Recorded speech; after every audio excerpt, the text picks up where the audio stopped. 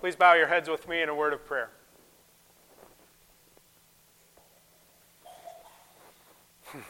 Lord Jesus, call to us through your word, through your life, through your gifts. Call us out from all the places we have been captured this week, and capture us for the life you have for us to live. In Jesus' name, amen.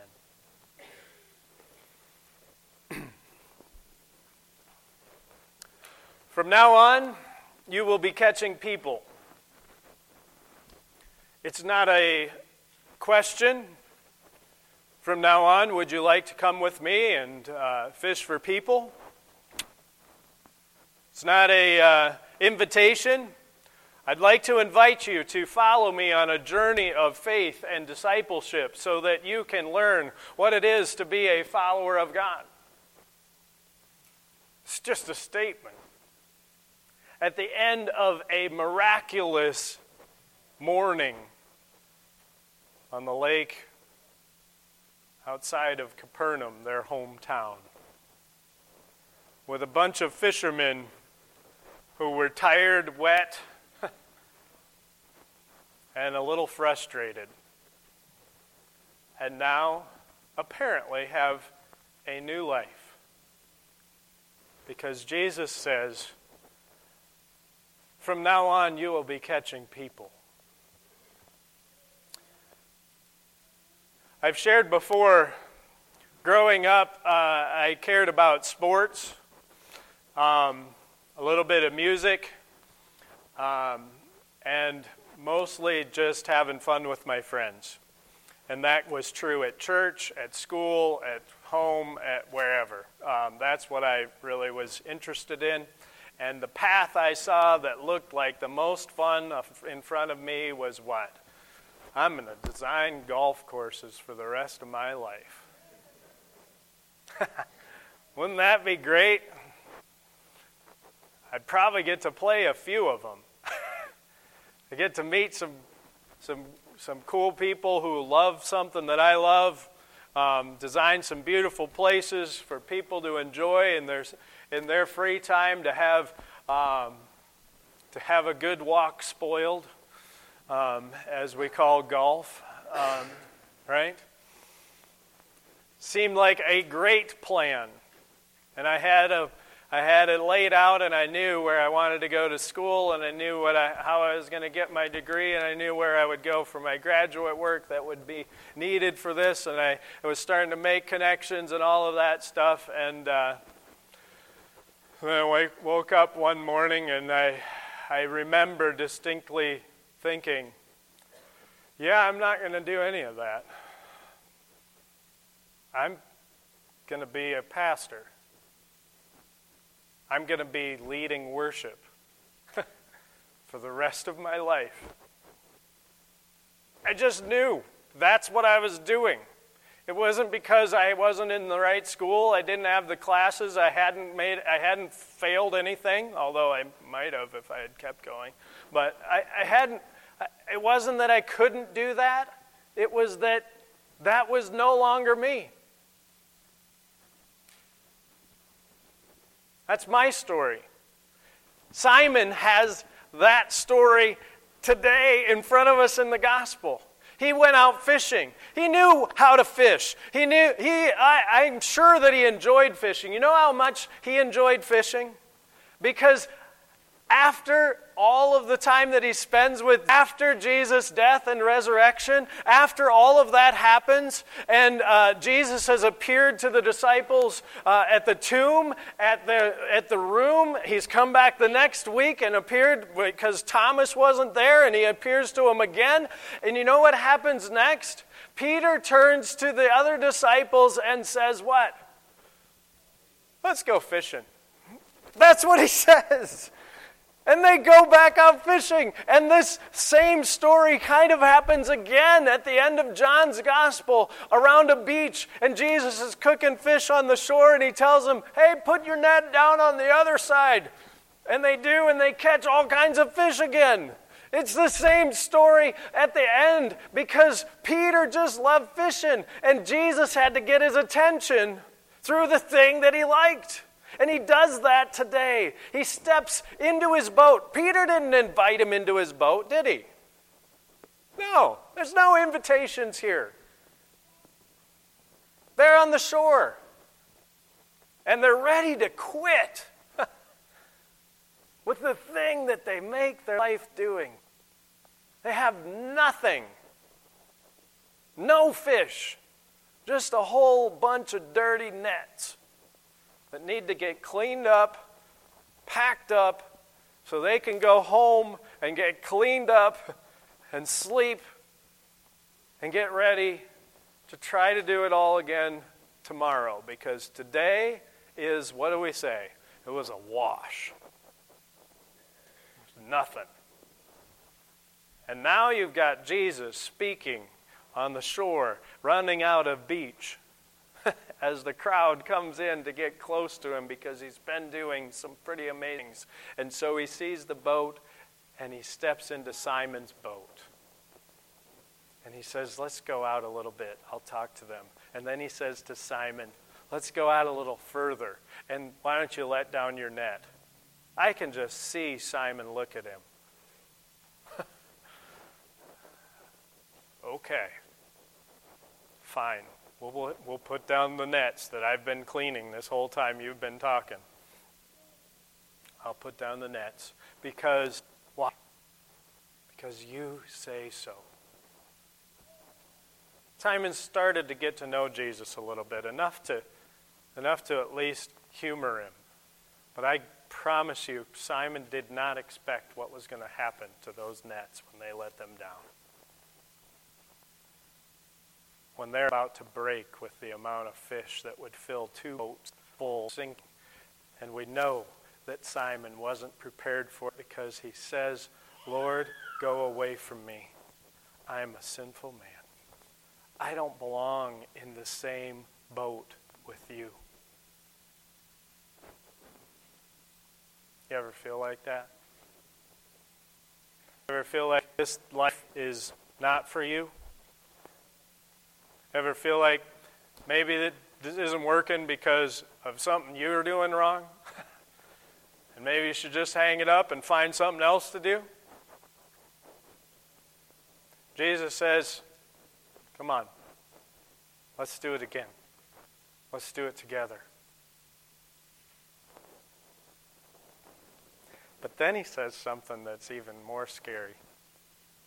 He says this.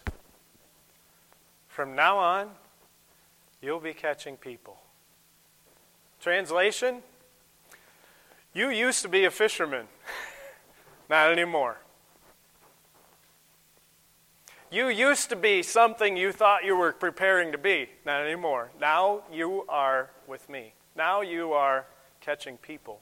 And let's think about this for a minute, because if that's what we're doing, I understand why evangelism starts to sound really scary to a lot of people. Because if evangelism is catching people in the way that you catch fish, doesn't that seem a bit odd?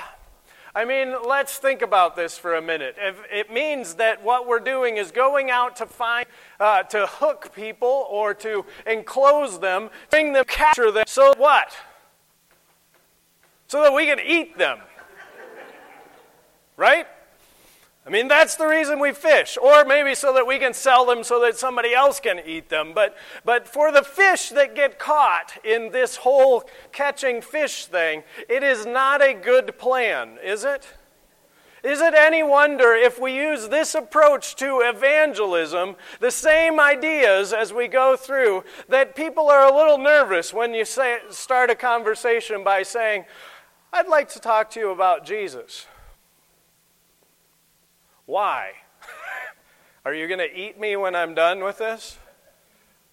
How many people get that same expression when you start off with that kind of plan of evangelism? If we think that we're snaring folks, enclosing them, bringing them in so that we can use them, consume them, include them. That sounds nicer, doesn't it? So there's good news here, because that's exactly not what the gospel says. If you read it in some other language but English. In English, catching fish, catching people, same word, right? Of course, the Bible, you should know, wasn't written in English, right? So this is New Testament, so it was written in Greek. And when they go out and they catch fish, the word is synkleo. And it means, it's a really good word, it means to confine, to imprison. Well, how are they catching fish? They're not hooking them, right? They're catching with a net. Well, what do you do with a net? You confine the fish in the net. You imprison them. You enclose them. That's exactly what's happening. You would think then, when Jesus, to borrow on this metaphor of catching fish, now catching people, that it would still be synkleo, but it isn't.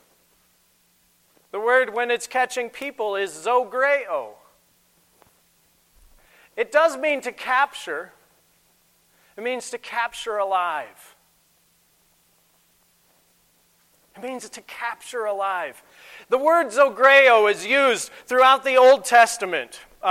In the book of Joshua, it's used not in a very cheery way. In the book of Joshua, remember what's going on is the people of Israel are coming out of the wilderness, and now they are coming into the promised land, but there's people there that are in those cities. And the word to them is repeatedly, go and conquer this city, and do what? Leave none alive. Spare no one. Capture no one alive. Zogreo, to capture alive, to spare the life of the one that you capture. This is what Jesus says Simon's going to be doing now. You're no longer going to be confining, imprisoning, closing, and holding in fish. Now, you're going to be sparing the life of people. That's what you're going to be doing. You're going to be giving them life. A life that they never knew they needed. They never knew was for them. It's actually exactly what happens to Peter, isn't it? He wakes up that night, fishes all night long. He's tired. He's exhausted. He's done. And Jesus captures him and spares his life. He captures him for a whole new life. And he just announces. He doesn't invite. He just says, this is what you're going to be doing now. This is now your life. We're going out there together. Welcome to your new life. The same is true for us today. When Jesus speaks to us, he gets us in the places where we are. Fishing, golfing, doing musicals, working, trying to get by. And in the middle of that, Jesus says,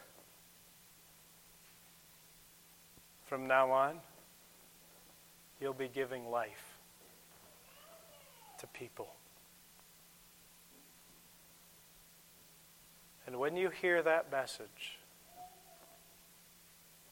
your life will never be the same. And everyone we tell it to, we are not confining or imprisoning. We're not withholding or enclosing. We're not even including them in what we are doing.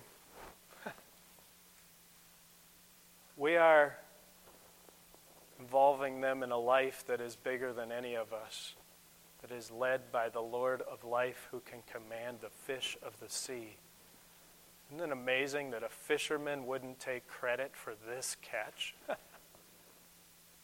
He doesn't. He just says, I don't belong in the same boat with you. And Jesus says, yeah, come on along. You've got a new life. We have been captured alive to fish, to extend that life to all those that we meet. And in Christ, we find new life. Amen.